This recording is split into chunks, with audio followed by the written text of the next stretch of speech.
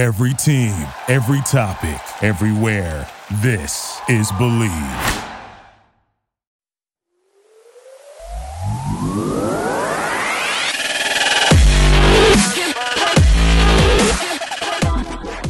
Bienvenidos, señores y señores, to the Bleed Lows podcast. This episode of the Bleed Lows podcast is brought to you by BetOnline. Basketball is back, and BetOnline remains your number one source for all your sports betting needs this season. You'll always find the latest odds, team matchup info, player news, and game trends at BetOnline. And as your continued source for all your sports wagering information, BetOnline features live betting, free contests, and giveaways all season long. It's always the fastest and easiest way to bet on all your favorite sports and events, whether that's the NFL, NBA, NHL, MMA, tennis, boxing, or even golf. So head to betonline.ag to join and receive your 50% welcome bonus with your first deposit. Make sure to use your promo code BELIEVE, B-L-E-A-V, to receive your rewards. BetOnline, where the game starts. And joining us on the Carne Asada this week is the Director of Communications for the Oklahoma City Dodgers, Alex Freedman. Alex, ¿cómo estás, amigo? My Spanish isn't great, probably not as good as it should be, but I know what you're asking me. I'm doing great, guys. Thank you so much for having me. So not only are you the Director of Communications, Alex, you're also a broadcaster for the OKC Dodgers, right? That is correct, yes. So you're a man who wears many hats. I want to get into that later on about the minor league life and how you don't have the same resources as the big leagues. But I want to start off with this, and that is, it seems like the big club has made a commitment to the young guys. So the young guys are guys that you got to see last year firsthand. And we're talking about Bobby Miller. We're talking about Gavin Stone, Miguel Vargas, Michael Bush, James Outman. What do you think? Do you think these guys are ready? I mean, we already saw Vargas go up there, but what about these other guys? Well, when people ask me this question, one of my standard answers is there's only a way to find out if they're ready, and that's to let them play at the big league level. When certain guys have proved themselves to a certain extent in AAA, where there really is nothing else left to prove, that they can handle that level. Player development does not stop in the minor leagues. We hear the term player development and think it is synonymous with the minor leagues. But it's not. Player development continues in the major leagues as well. And, of course, you're in a little bit of a different situation with the Dodgers than, say, you are with some of the teams near the bottom of the major leagues, where they can get those young guys to play and maybe not be as concerned about wins and losses. Well, the Dodgers contend year after year after year, so it is a fine balance that they have to strike. But I think if you're able to give them a chance to play, you do it early enough on in the season where, okay, maybe things don't go the way you hoped. You still have plenty of time to change course. So I know that's not really exactly an answer to your question, but a lot of those guys have shown that they're too good for the AAA level, and they're still going to get out at the AAA level. No one's going to put up Bonzian numbers at the AAA level or anything like that, but they need a chance to be tested at a higher level. So I want to start with Miguel Vargas. So he got called up towards the end of the season, but there was projections that he was either going to be a third baseman, he was going to be a first baseman. Do you guys down in OKC kind of follow that same model that the Dodgers follow at the major league level, in the sense that they seem to really have a preference for players who can play multiple positions? So I think Miguel Vargas actually spent some time in the outfield last year, right? So defensively, what are you seeing from Miguel Vargas? Well, I think just defensively as a whole, when you are a major league franchise like the Los Angeles Dodgers, where you have, at a lot of positions, I know things are maybe a little bit unclear right now in the free agency period, but under normal circumstances, you have guys that are entrenched at one position every single day. So the guys who are in the minor leagues need to develop that versatility because, say if it was the case of Ryan Noda, who just got taken by the Oakland A's. There's not a slight on Noda that he got taken. His problem was there was a guy named Freddie Freeman playing first base and is going to play first base up there for the Los Angeles Dodgers for a long time. And we've seen that for a lot of different players, whether it's going to be Mookie Betts, whether it's, the recent past, Trey Turner, Cody Bellinger. The only way to really kind of crack their way to be able to get to the big leagues is to play multiple positions so they can fill in here and there. Now, with regard to Vargas specifically, I felt that he got better defensively as the season went on at third base.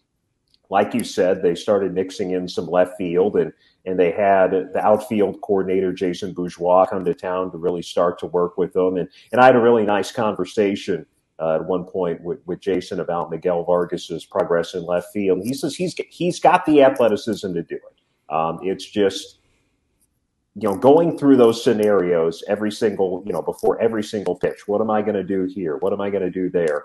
Using BP time as his chance to really lock in and get a feel for what he needs to do in the outfield. I think that the baseball acumen, the arm is going to be there for him to be playable at the very least in the major leagues.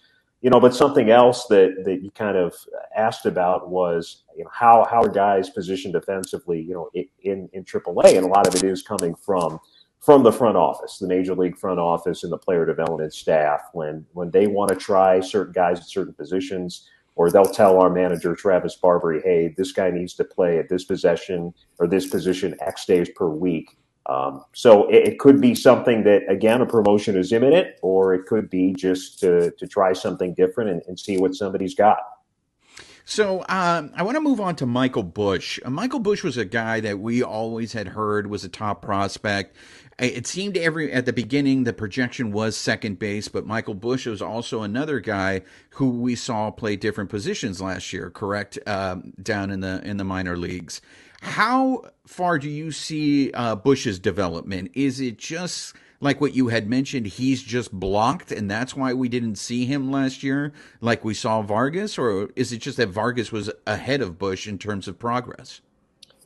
Well, I think in terms of last year, the Dodgers the big league level had a very left-handed heavy hitting lineup. And you heard it throughout, whether it was Dave Roberts, Andrew Friedman say, we need a right-handed bat, specifically a right-handed hitting outfielder. Yes, they did get Trace Thompson as well, but Vargas, based on his handedness, kind of felt that. And I think that the pure hit tool for Vargas is ahead of Busch. Busch has more power, but the pure hit tool is there for Vargas. Now, in terms of Michael Busch and his offensive profile, he certainly had a pretty good season. It's going to be one of those, I don't want to say 3 true outcome types, but there's going to be a decent amount of strikeouts. There's going to be a good amount of walks, but there's going to be a good amount of power as well. I think the thing that really does not get talked enough about Michael Busch after watching him for basically an entire season is his athleticism. It really doesn't seem like you see that in the scouting reports from MLB Pipeline, Baseball America. That's something that really stood out to me, and why I think he has a chance to stay at second base. It's going to be interesting to see how he plays now under these new shift rules as well. But you have to consider that under the old shift rules, even though he was a second baseman, he had to play left to second base a lot of the time as well for certain right-handed pull hitters. And he would handle it just fine, or making that play out in shallow right field against the left-handed pull hitters. So I think his defensive versatility and his athleticism gets a little bit overlooked. I want to ask you about James Outman because we had him on the show, and of course he had that great debut with the big club. But my biggest memory of Outman was when he got sent down and then he hit that ball into outer space. I think his first game back into the minor leagues. We asked him on the show. I was like, man, are you pissed? I mean, how do you cope with, you got a taste of the big show and now you get sent down? And it's not like you were sent down because of a performance issue. It was just a numbers game. Like, how realistic of a chance does James Outman have of seeing some more time next year, maybe longer time? And you see these guys every day. How do they react? How do they feel after getting a taste of the big leagues and then coming back down to reality?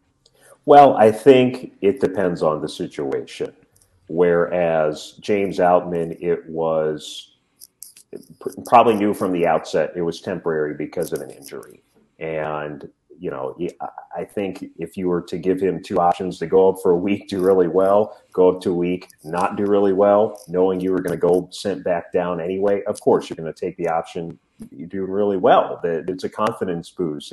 And you referenced that game in Salt Lake. Yeah, his first game in Salt Lake where he obliterated the ball. Unfortunately, he also fouled the ball off his foot later in that game and led to kind of a lingering injury that had him down for a couple of weeks after that. But in terms of this year moving forward, I mean, if the day we record this year in mid-December, you look at the way the roster is constructed, he's definitely going to get some chances and some ABs for sure. It definitely is in the outfield mix, to be, whether it's a fourth outfielder or a starter. That's we know the organization is high on him. He has been, he was a tools over finished product guy when he was drafted. And, he got added to the 40-man roster, last year, in which, his numbers were good and they've just gotten better and better and better as he's gone on. But I'm not sure he would have been, for a lot of people, a slam dunk, 40-man ad last season. So obviously the organization is high on him, and for good reason. We talked about Michael Busch and his athleticism. Well, James Outman's athleticism doesn't get overlooked. This guy is an athlete for sure, and good player. And like we said, he's deserves a lot of credit. He deflects a lot of credit to the Dodgers and the player development staff that's taken him from a really raw, unfinished product to now a major leaguer. And to answer your question just about how kind of guys take it in stride overall, I think most guys are aware of the business side and the numbers side, like you said, especially relief pitchers. We saw Justin Brule come down a number of times last year, and it's not because of lack of performance at the big league level. It's because they needed a fresh arm and they needed someone new in that bullpen. And he had options and others didn't. And that's sometimes what a lot of it comes down to, is who has options and who does not. I think it's a rare, you might see it once a year where a guy gets sent down that's really an eyebrow raiser. But there's a lot of things that we're not privy to as well. Bobby Miller, we saw him very briefly in spring training last year, and of course everyone was getting excited. And I know he got moved to AAA towards the end of last season, and the ERA went up a little bit. Now, is that normal when we see pitchers changing levels? And what are you seeing in Bobby Miller? Well, I think so, and especially when you're coming up to the PCL, which is notoriously a hitter-friendly league, and you're going to have to make starts in Albuquerque and El Paso and Las Vegas and Salt Lake and Reno and places like that. But Bobby Miller, I mean, he certainly looks the part, that's for sure. That's the way you want him to look as a major league starting pitcher and all that. And Bobby and Gavin Stone as well. When they did come to Oklahoma City, it was near the end, and they were on, some workload management and workload restrictions as well. But, he had a couple of really great performances. One was at home, I believe, in his second AAA start, 7 strong innings, an important game against El Paso, had 14 strikeouts in a game at Round Rock, including the final 8 straight, 14, only the third player in our team's history since moving into its current ballpark in 1998 with 14 or more strikeouts in a game. And I think the another reason why the numbers went up was because of those workload management. He wasn't on an every 5-day schedule, moving forward. And sometimes you understand why they're doing it for the player's health and long term, but for these players and pitchers who are so routine oriented, to kind of now going for every 5-6 days, you're going to start to being a little bit more sporadically. There's going to be some rust you have to shake off in between each start and things of that nature. So it'll be great to see him, whether it's with us, whether it's in the major leagues, like on a more set regular schedule, at the beginning of next season. It's interesting that you bring that up because we have a theory here on the show that load management, so to speak, that the Dodgers are now famous for, I think might have cost Julio Urias the Cy Young Award this past year. But you brought up something that's very interesting that I didn't really think about. This fact that, they're making him go maybe every 6th day as opposed to every 5th day. How much is that contributes to their lack of efficiency or being, a productive start for them? I don't think anyone goes out to the mound, thinking, well, this is my only start in a week and I don't have to worry about being efficient. I think every starter, it's in their DNA to go as deep as possible. And we've seen plenty of times where a guy had a moderately low pitch count or innings and was very efficient and still came out of the game just because that was the plan set in place by the organization. And it is what it is. So I don't think that necessarily affects them in terms of that. I think, like you said, they're just so routine based. For us in the minor leagues, where they made the schedule changes a couple of years ago, where you're playing basically 1 6-game series every week, and then you have the day off on Monday. Well, a lot of the time that didn't mean that if you pitch Tuesday, you would also start on Sunday. Sometimes it didn't mean that as well, but a lot of times it did. So obviously, there's not they don't feel there's a huge difference between, I think, having 4 days off or potentially 5 days off in between starts, and trying to shy away from maybe having one guy start twice. But I know there were, I think, the lower levels when someone was on that Tuesday, Sunday schedule, there would be some limits on that Sunday start, but that's not something guys are thinking about just from being around them. And I know that there are times where, say, I remember specifically on multiple occasions for Ryan Pepio when he was with us this year, that the coaching staff knew he was on a very short pitch count. I mean, we're talking 1, 2, 3 innings, but they never told him, because of that. They don't want a guy to go out there and know, well, I have this amount. How you're going to maybe try and do too much in that compressed time frame. So you just let them try and attack it like a normal start. And when the time is up, the time is up. You mentioned someone that I think everyone was surprised by last year, and that's Gavin Stone. I think the fact that he climbed up so quickly through the minor league system last year is what had everyone surprised. Is that more he just developed later? Or is that more a tribute to the Dodgers development system that they were able to unlock something in this guy? I think it's both because, he's not a very big guy. He's about 6 foot, 6'1", and doesn't have a ton of muscle on him. So a chance for him to get another year stronger. His numbers were pretty good his first year as well. And, coming out of a smaller college program. And when we look back on the 2020 draft, he might end up, granted it was only 5 rounds, he might end up being one of the bigger steals of that draft, second to last pick of that entire draft. And I think, it's part of it from him getting stronger, the velocity going up, just continuing to refine his pitch mix, especially his changeup. His changeup has turned into a really good weapon as well. But, there's something inside him that sometimes you can't qualify. And one of the field coordinators required quiet swagger. He's not, necessarily when he strikes a guy out, going to pound his chest or anything like that. Hey, and I have nothing against that. I don't want it to seem like that. But he knows he's good. And I think he's gaining more confidence as well, especially when, you start the year at high A, you go through double A, and in triple A, he had one bad inning is really all it boiled down to for him. It was one bad inning, and that happens. And it involved some defensive blunders behind him as well that just kind of spiraled out of control after that. But, yeah, he was so impressive. Without a doubt, should have been the organization's minor league pitcher of the year. Really a lot of fun watching him, especially his last couple, starts of the season. He's definitely a fun one to watch. And, talking with scouts, they don't think, they say, you watch Miller and you watch Stone, you can watch them on back-to-back days, and it's a coin flip over which one you'd rather have. Oh, wow. That's very encouraging news. Let me ask, there's a name that is, those guys that I just asked you about seem to be the ones on everybody's list that everybody's looking forward to seeing in spring training to see how they perform. But there's another guy that doesn't get looped into that group of guys.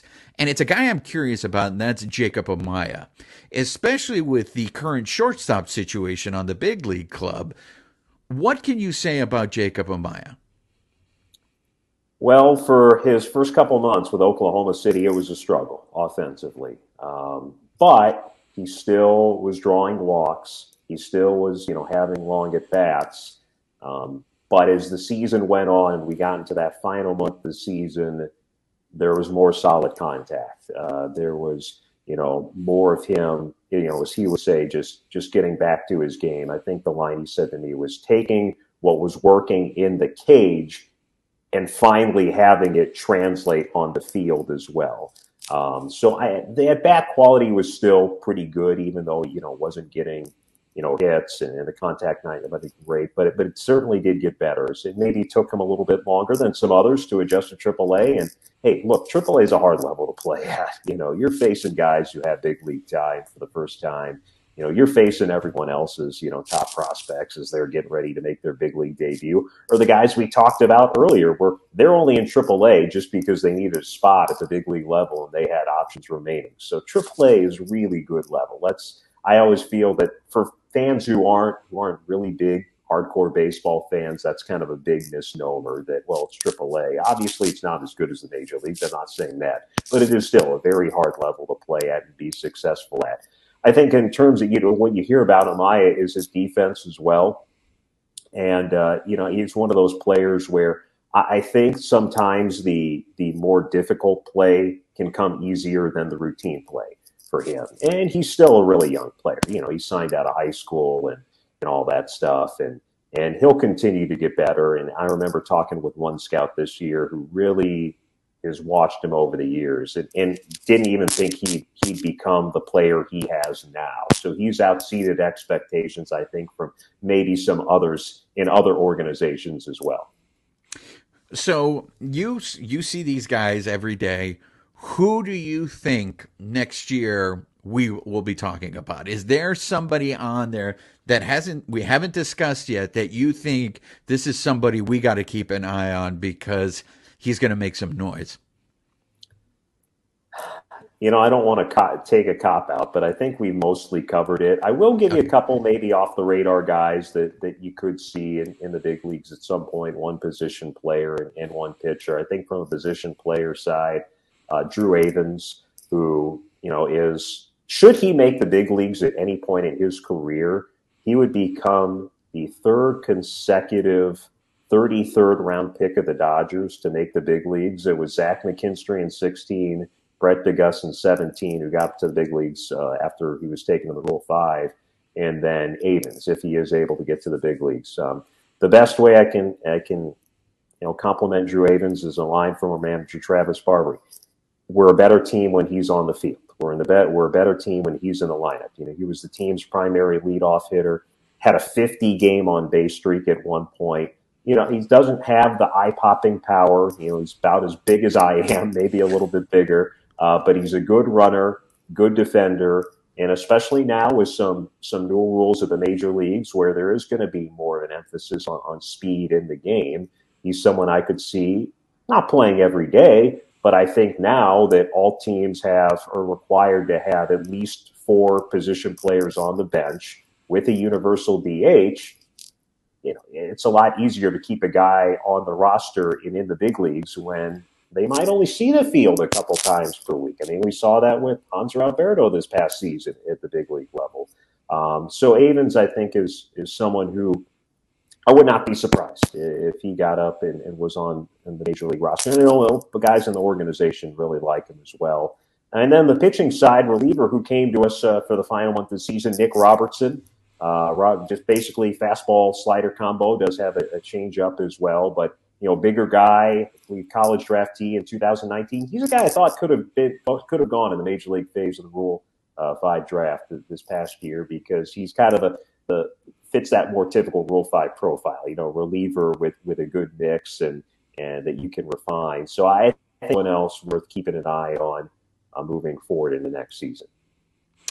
I want to touch base on the fact that you wear multiple hats in the minor league. I mean, we hear all the struggles that players go through in the minor leagues, eating McDonald's or whatever, not having enough money to pay for rent, sleeping on couches. But on the other side, you guys also have to pick up a lot of slack. You guys don't have the resources that a big league club. How do you manage being the director of communications and then also calling play-by-play for all the games? I like to tell people, look, I'm not a doctor or surgeon. Nobody's life is in my hands. I'm not solving the world problems, but it is a difficult job, and it is a job. It's a lot of fun. I love it. If I didn't, I'd be wasting a lot of my time. But it is a job, and I think for us that we, myself, and our department, it's myself, Lisa Johnson. I want to make sure I give a special shout out to her. I've been with the organization 10 years. She's been with us and working with me for 9 years now.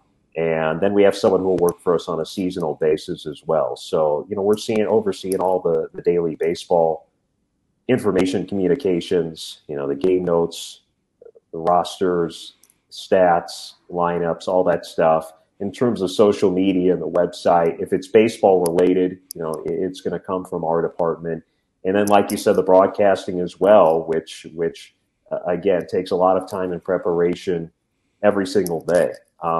So people ask me how I do it, and the best answer I have is you just do it. You just find a way to do it. And it is really weird in terms of kind of my life in general. You break down a calendar year where it's two very distinct 6 months periods of the year for me. But during the year, it's a lot of work, whether it's interview requests, check in with player development, check in with our coaching staff in terms of the roster movement and things like that, because ultimately it's our responsibility to send those in to the other teams and minor league baseball in our league and all that stuff. And then just a lot of stuff that gets thrown your way that keeps it fun, spices things up for sure. But, like I said, you just kind of do it. And I'm sorry, that's not really a great answer. But I just don't know really any other way than to just get it done. And, sure, you sacrifice a few hours of sleep. I will tell you this, it's a lot easier now, though, than it was pre-2000, I guess, 21, when they shifted to this different schedule, where that every Monday you have no game. Say there's a big difference between a day off and a day with no game, because a lot of time we're traveling on that day, and you're always looking to get ahead for the next day, because Tuesday, that first day of the series of the work week, if you will, that's always the busiest day. Tends to be the most roster movement that day. Either you're at home for the first time, you're at a different road location for the first time. There's always going to be the most stuff that you have to get done on Tuesday. So we try and get a lot done ahead of Tuesday on Monday. But yeah, that has just made such a huge difference as before, where you were playing 144 games in 152 days, which was just insanity. And I don't know how we did it as long as we did it in hindsight. So it's a little bit better now than it was in the past. Something I want to touch bases with you that I feel is not getting enough attention and should get more attention is the labor talks with the minor leaguers. I feel for the first time, I mean, maybe ever, maybe minor leaguers are starting to get a little more rights is not the right word, but it seems like we're starting to give them a little more of what they deserve. What can you tell us about the labor talks with the minor leaguers? I wish I could tell you more. I have the same curiosities that you do, so much in the fact that a couple weeks ago, I submitted a question to Ken Rosenthal's podcast on The Athletic about this exact thing. And he did address it, not very in depth, other that it's going on and it's happening, and people don't expect to have any big snags. I did hear from some folks also in our front office who were at the winter meetings recently. The general consensus is, again, that it's happening, that if there is going to be anything big negotiated, it would be for 2024, maybe not as much 2023. There also seems to be a pretty big understanding that, in theory, yes, the players could strike for 2023 at the beginning of the season, but there wouldn't be a lockout under any circumstances. It sounds like that, kind of you always heard leading up to the major league lockout when it expired. Well, they can just continue they don't have to strike or have a lockout. They can operate under the terms of the old agreement it seems like if there is not an official codified agreement by time spring training, and people will start to report that there would be consensus for that. But I'm just as curious as you are and wish I knew more. So I know, I guess it all depends on the organization, but there have been more organizations that have been working with housing, right, and getting housing paid for these players. I mean, to me, that seems like the least they could do, right? Oh, absolutely. I think so. And it's just when you're someone who might be an organizational player where you're in high A 1 week. Okay, we need someone to fill in for a week or two at AAA. Or especially when you get to AAA, when a lot of these guys, they have wives, they have kids. And it's just one less thing they have to worry about when they're trying to not only advance their career on the field, when they're trying to perform on the field, doing everything they need to do off the field in terms of, pregame prep, working out, taking care of their bodies, having a quality place to sleep. Of course, we've seen so much more now made of sleep, as it should be, the kind of in sports in the world, and how important the issue is of resting and sleeping and recharging the body is. That you're not sleeping on an air mattress in a random apartment with 5 other guys or anything like that, that you do have a reliable place to rest your head at the end of the day. And like I said, playing baseball, pro baseball, is hard enough as it is. It's very competitive, obviously. It's something where you have to prove your worth basically every single day. So if there's one less thing that you have to worry about off the field, it's a big win. Well, what we do here, Alex, on the Bleed Lows podcast, we like to refer to ourselves as the Carne Asada because we just like to hang out and chat with our guests. So this is a segment called our Kickback Questions. So I have some quick questions for you. First of all, you are from St. Louis, is that correct?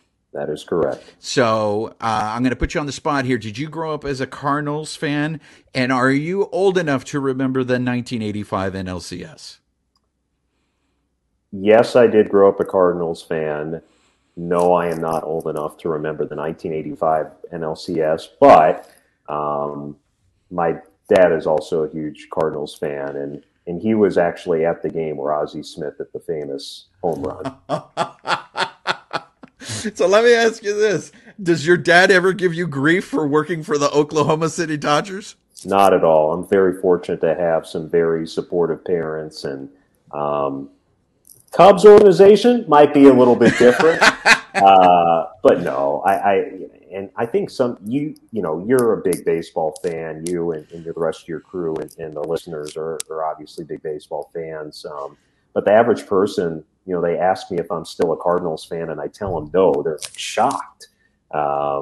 It's just when you have this kind of job, obviously you're a fan of who you work for.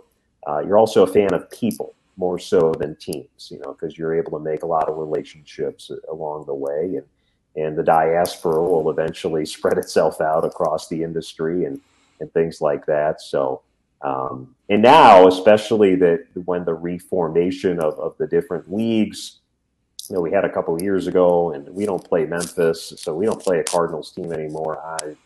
I don't even have a pulse as to really what's going on in that organization on a day-to-day basis. Thank you for sparing my feelings and saying the Ozzie Smith home run and not the Jack Clark home run. I'm still working on the therapy on that. Well, that is I feel one of the classic moments, though, is seeing Pedro Guerrero just slam his glove down. Why did you go there, Alex? So let me ask you this. I got another one for you. You seem to have a very eclectic taste in music. How do you become a fan of yacht rock and then 80s, 90s hip hop and R&B? How do you mix those two genres? Well, the second category is just really that was a reflection of the time of my youth growing up and in the environment I grew up in and stuff like that. Yacht rock, I don't know. I mean, I think there's a lot of songs that you hear from time to time that you just kind of heard over the years and all that. And sometimes you just want some more chill kind of music and things like that. So So I enjoy, the Sirius XM Yacht Rock station, although I wish they had a little bit more variety on it. But I think that's also just kind of one of those fun things I like to throw in there as well. Are you for public yachts? I've never even thought about that or really even heard that question before. So I really don't even know how to answer. Where I live right now, I don't know. I mean, there's a couple of lakes here close by in Oklahoma, but I don't know if you'd be able to take a yacht, rent a yacht anyway. Very well. So were you inspired by being a broadcaster? Were you inspired by any particular broadcaster?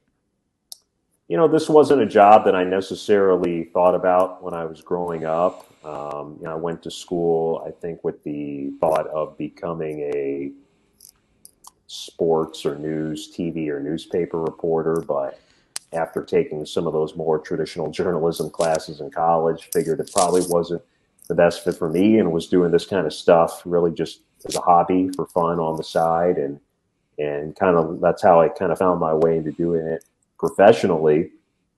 It was always one of those things where I guess I thought that, hey, it'd be a cool job, but I didn't even know, like, how do you even do that to begin with? I had no idea.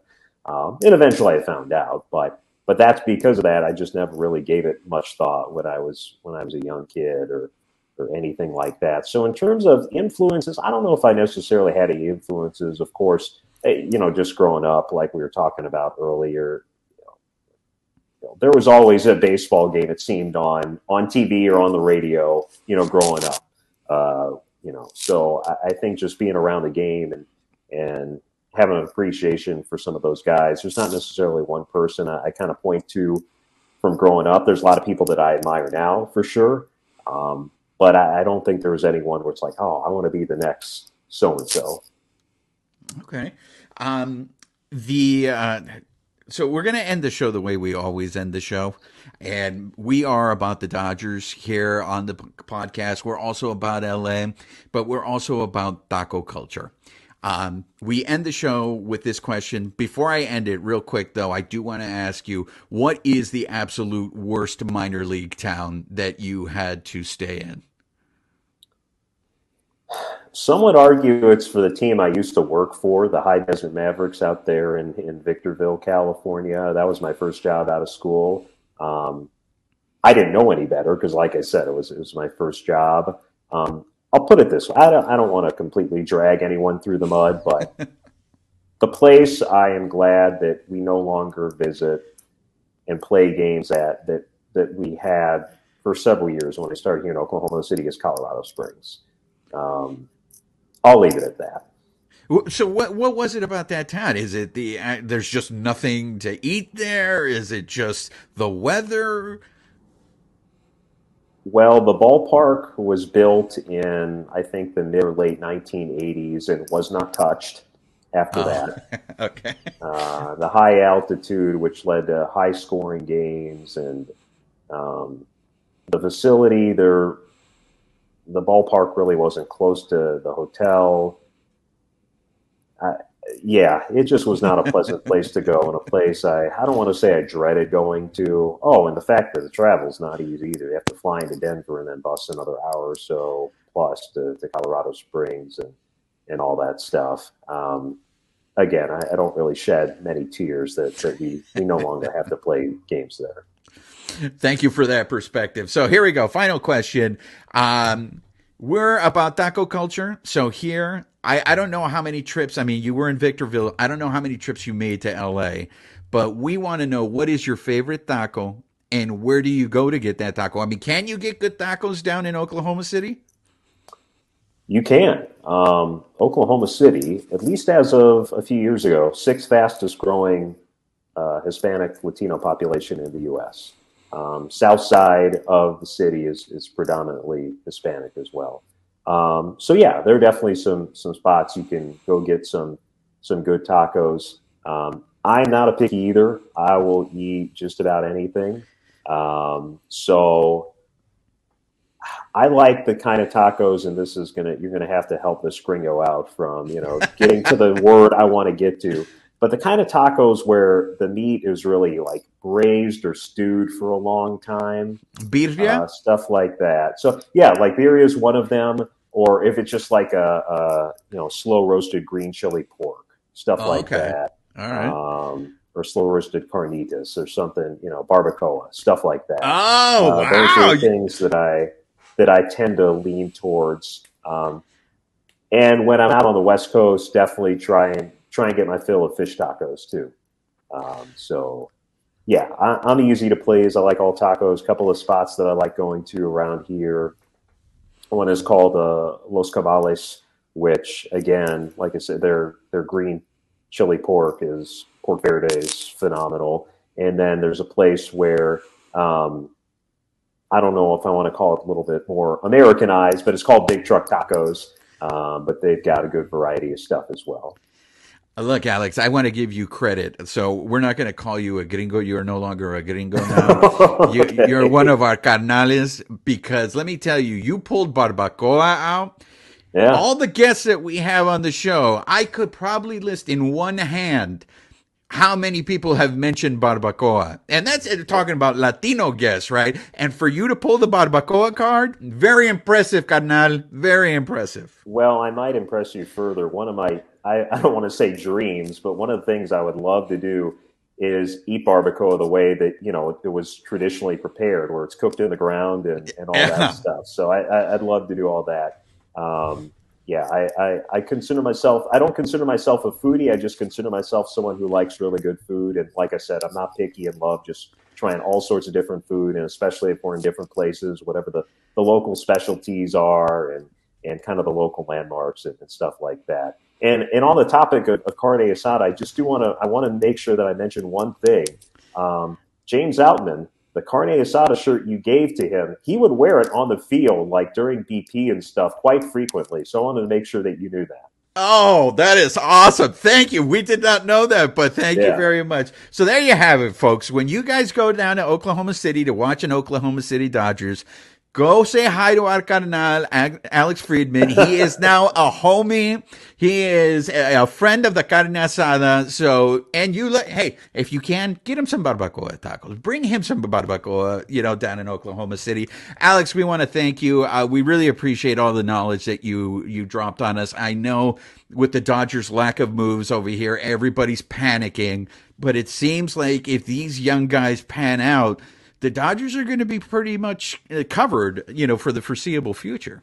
There's that, but I think this front office also deserves the benefit of the doubt. For those who are panicking, just remember who's in charge. They didn't forget how to do their job all of a sudden. So you sense that panic then, huh, Alex? All the way out, even in Oklahoma City, you're getting that panic? I think when fans see it's not just the top tier guys, but some of the maybe more mid-level guys who aren't signing with the Dodgers, that's when it seems like you can feel the social media panic start to come over a little bit. All right. Well, thank you very much. Once again, Alex, where can our fans follow you, our listeners follow you on the social media?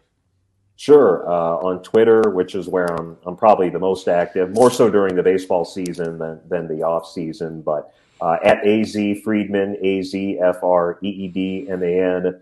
I'm on Instagram as well. I don't post a ton, and when I do, it is usually just ballparks and stuff like that. So if you're curious about that sort of stuff, my username over there is Freedman's Voice. And then we'll plug our regular website, OKCDodgers.com, but also myself and Lisa, who I referenced earlier. We write more feature-type stories. And our secondary website, which is called Beyond the Bricks, is a nod to our home at Chickasaw Bricktown Ballpark. And that's medium.com/Beyond the Bricks. Real quick, before I let you go, how often are you confused for the other Freedman? It's funny that you say that. It doesn't happen too often, but it's funny, like when, I might tweet something out and someone just goes on a rant about the front office that has nothing to do with what I just tweeted. And I said, you're looking for the other A Freedman, not this A Freedman. And I think there are some times where it's funny. One of the players told me this year. Like I said, Andrew spells his last name slightly different than I do. Yeah. But we have, like a team WhatsApp group chat that, that's for logistics and stuff like that. And, since I help out a little bit with the travel when we're on the road and whatnot, that's usually when I'll put something in there.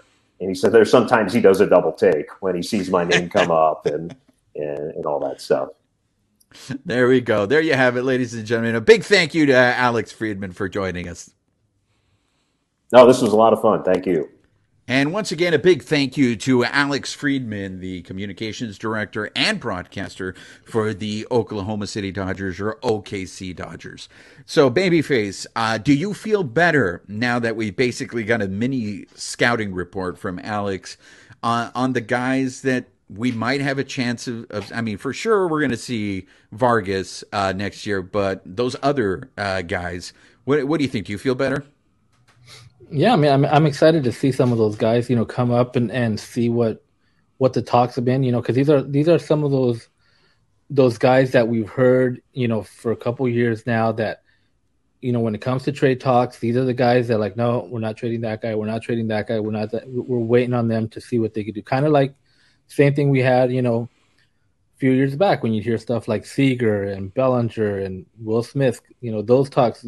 Those guys, nope, we're going to bring them up and see what they do. So now I think it's time for these guys, Bobby Miller, Vargas, Outman, Michael Busch, see what they're going to do and see how they're going to pan out. We got to, like you said, there's only one way to know, right?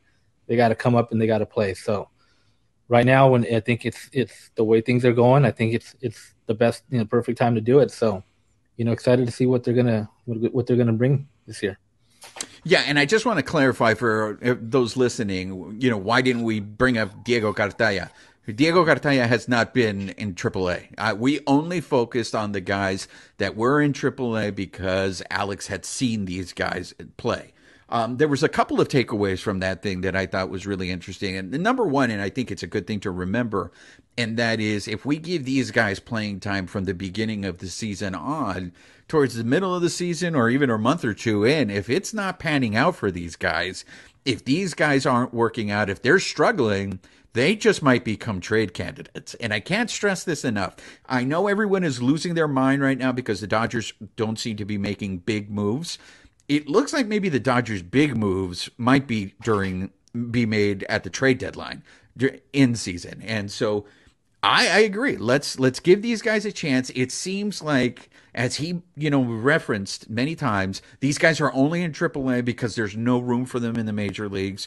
Well, the Dodgers now made room for these guys in the major leagues. So now I'm curious to see, how does Vargas, it looks like Vargas is the leading candidate to get the most time. But I'm curious to see if they give Outman time, if they give Michael Busch time. The other thing that I thought was really surprising to hear from him was to say that Gavin Stone might be at the same level as Bobby Miller. Now, I know we started hearing a lot about Gavin Stone last year, but it always seemed like Bobby Miller's going to be the stud, Bobby Miller, Bobby Miller, Bobby Miller. For him to say that a scout told him that, take your pick, either Gavin Stone or Bobby Miller, that might be a good problem to have. Do you remember, Babyface, back in the day where it was going to be Kershaw and, oh my God, Billingsley? That Kershaw and Billingsley were going to be the mainstays of the roster, right?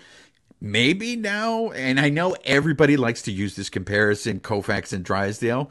Could Gavin Stone and Bobby Miller turn into those guys? Could those guys, I mean, down the line, if these guys develop to be what we think they're going to be, that Dodger pitching staff is going to be, I mean, yeah, Kershaw will probably be gone, but you're going to talk about, hopefully, Julio Urias, Walker Buehler, Bobby Miller, Dustin May, and Gavin Stone. I mean, the future's looking right, but that's if these guys pan out. If these guys don't pan out, oh yeah, I don't know what's going to happen. The other thing he said is make sure we give Andrew Freedman the benefit of the doubt, that we need to give this front office the benefit of the doubt. Look, Dodger fans, I don't know how good Dodger fans are going to be about giving the benefit of the doubt. The other thing that I thought was really interesting, it seems like Jacob Amaya isn't close. Did you get that same vibe? Yeah, it sounds like his defense is there, but he's got to work on the offense. And like you mentioned, AAA probably isn't the easiest league to actually go out and hit and be a 300 hitter or whatever, because you are facing guys that are rehabbing from other teams. You are facing the guys that are on the cusp of getting to the show. So it is probably a lot harder to get adjusted to that. I mean, but it is the stuff he is going to be seeing if he moves to the next level. So I think we'll see where he's at this year. I mean, I don't know if he might get an invite to big league camp. Maybe Dodgers take a look at him. On the big league side. So we'll see. A lot of stuff's going to get answered.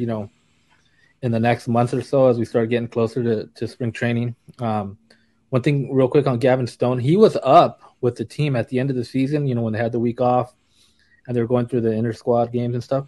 Gavin Stone was up and he was actually pitching. So, that shows kind of what the Dodgers are thinking of him, that, he might be right there. He's ready to take that next step as well. It's very exciting. I mean, I feel a little better after talking to him, but I mean, there is still a huge question mark. I mean, is this going to translate? I mean, we've seen, I always use, for Dodger fans who are old enough to remember, Billy Ashley.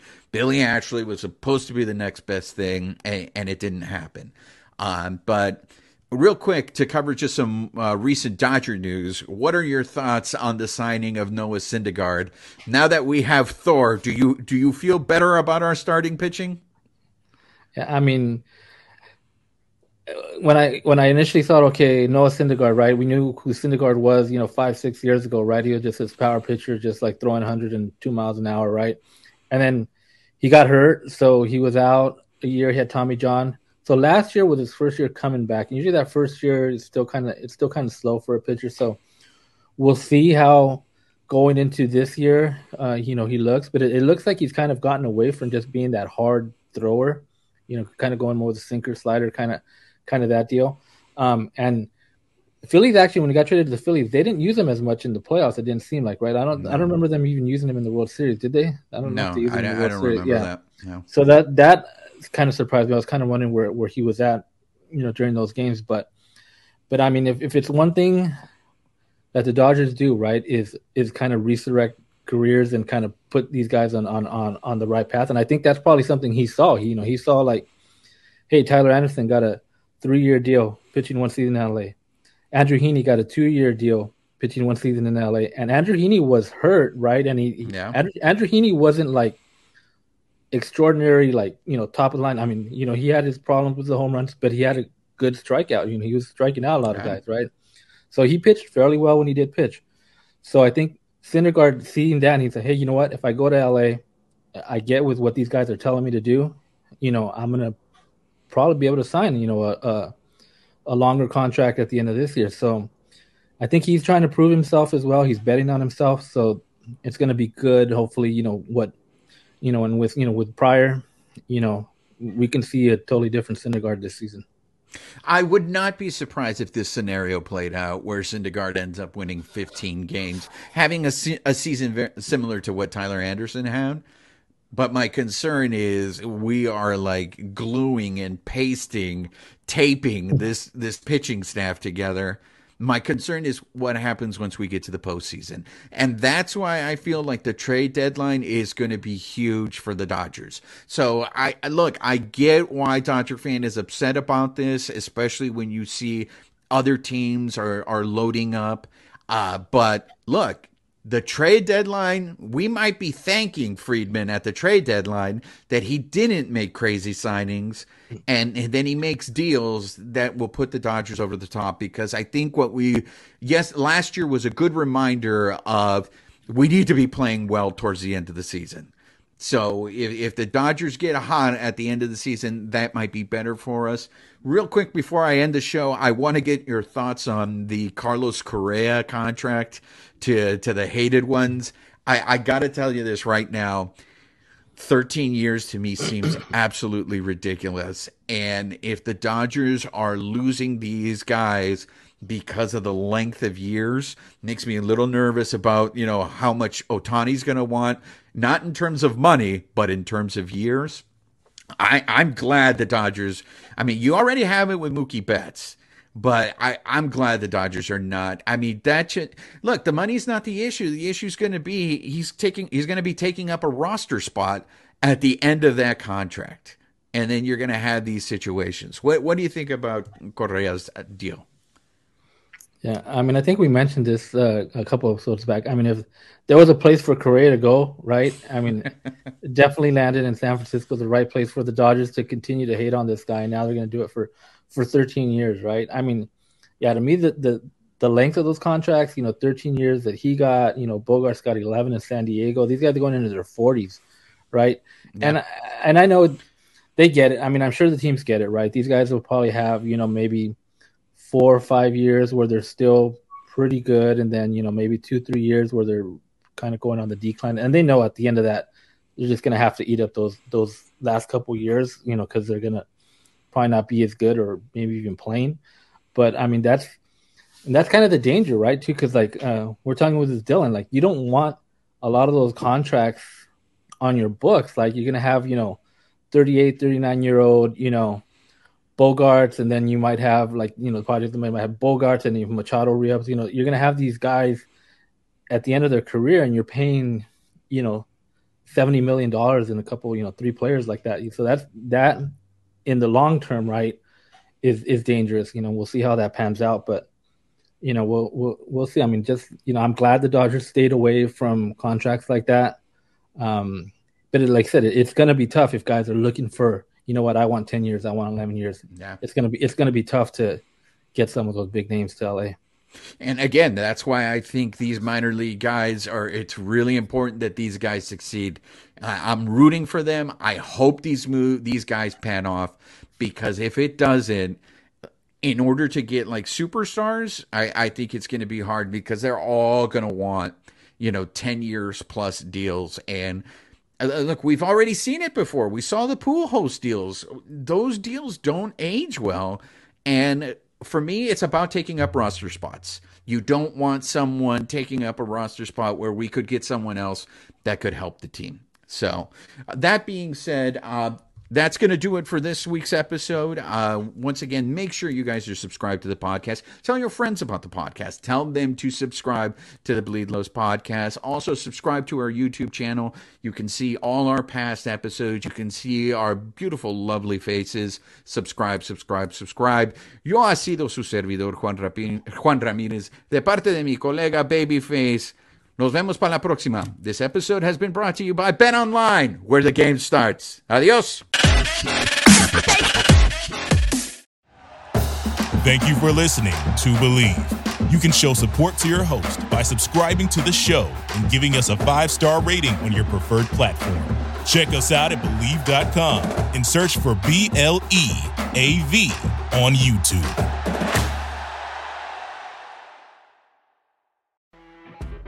When you're listening to a true crime story that has an unbelievable plot twist that makes you stop in your tracks? That's what our podcast, People Are the Worst, brings you with each episode. I'm Rachel. And I'm Rebecca. We're identical twins who love true crime cases that make you say, didn't see that coming, and we hate the people responsible for them. Listen to People Are the Worst now on Apple, Spotify, or wherever you get your podcasts.